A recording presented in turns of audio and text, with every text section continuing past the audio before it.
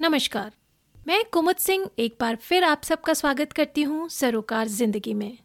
सरोकार जिंदगी के पिछले एपिसोड को जिस तरह से आप लोगों ने सुना और सराहा, मैं बेहद उत्साहित हूँ। एक बार फिर एक सच्ची कहानी के साथ आप सबसे मुखातिब हूँ।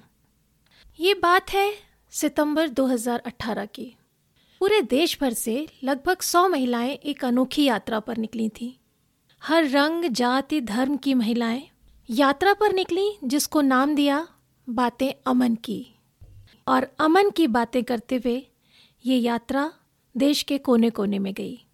मुझे गर्व है कि इस यात्रा की एक यात्री मैं भी थी और मेरी यात्रा शुरू हुई थी कश्मीर के तंगधर जिले से। इस यात्रा के दौरान जब हम जम्मू पहुंचे थे तो जम्मू में मोहम्मद सरदार भट्टी जी ने ये कहानी हमसे साझा की थी। कहानी है नूर और सिमरन की। तो मैं आज आप सबसे यही कहानी साझा करती हूँ। नूर और सिमरन 10-12 साल की दो नटखट चुलबुली लड़कियाँ पड़ोसी थीं। दोनों कभी स्कूल नहीं गईं, साथ खेलती, कूदती, खाती और उनका एक काम था जानवरों को चराने ले जाना, और वे इसे बखूबी करती। वे आपस में इतनी घुली मिली थीं कि उन्हें इस बात की भी जानकारी नहीं थी कि वे दो अलग धर्मों से हैं। लेकिन अचानक देश में दंगे भड़क उठे और अब वे समझा दी गई थी।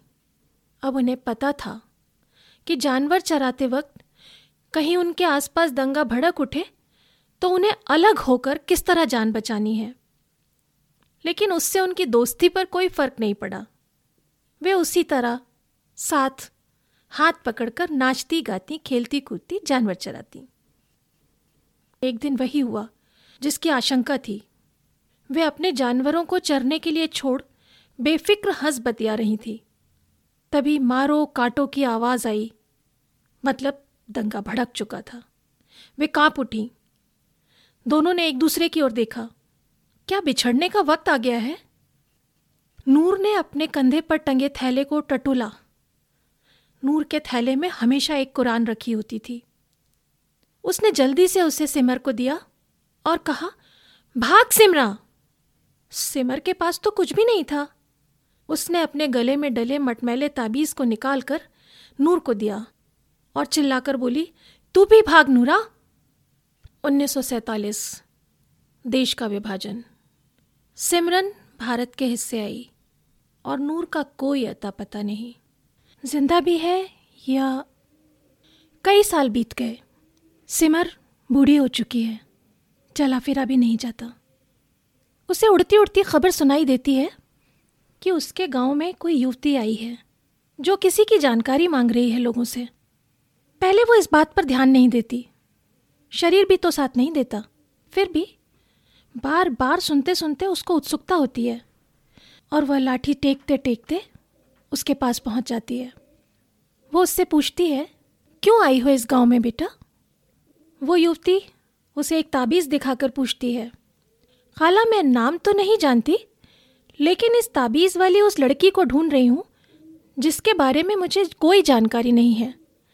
शायद वो मेरी अम्मी की सहेली रही हो या ना भी हो, पता नहीं। पागल हो गई सिमर ये सुनकर। शब्द नहीं निकल रहे मुंह से। जैसे तैसे वो बोल पाई, क्या तुम नूर की बेटी हो?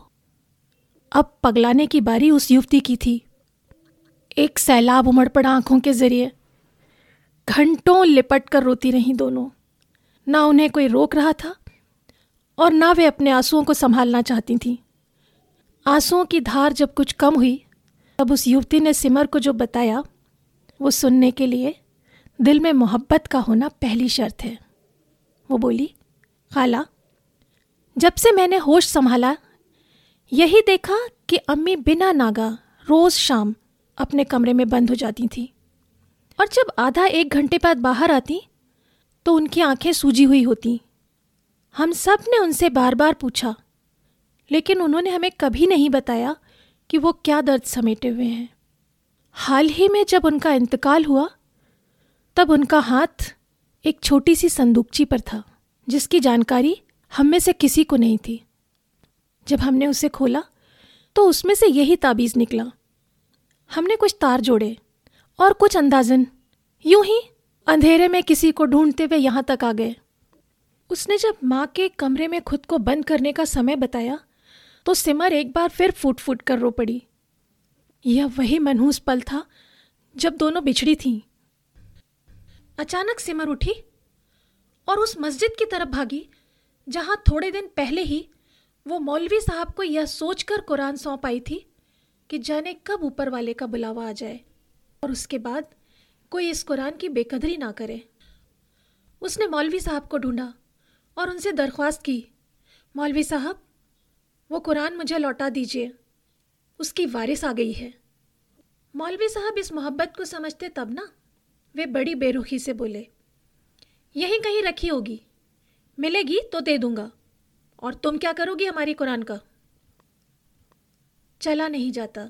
फिर भी सिमर लगातार कई दिनों से जाकर मस्जिद के बाहर बैठ जाती, इस इंतज़ार में कि एक दिन वो कुरान उसे मिल जाएगी और वो उसे उसकी असली वारिस यानी नूर की बेटी को सौंप देगी।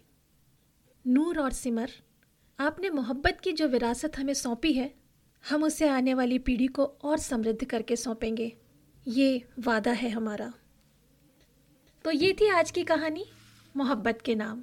अब मुलाकात होगी आपसे सरोकार ज़िंदगी के अगले पॉडकास्ट में। ये पॉडकास्ट पसंद आया हो तो शेयर कीजिएगा और शेयर कीजिए हमसे अपनी ज़िंदगी के जुड़े ऐसे ही खूबसूरत लम्हे, ऐसे ही ख़ास पलों को सरोकार ज़िंदगी के फेसबुक ग्रुप पर, जिसका लिंक डिस्क्रिप्शन बॉक्स में दिया गया है। तो मिलते हैं अगले पॉडकास्ट के साथ सरोकार ज़िंदगी में।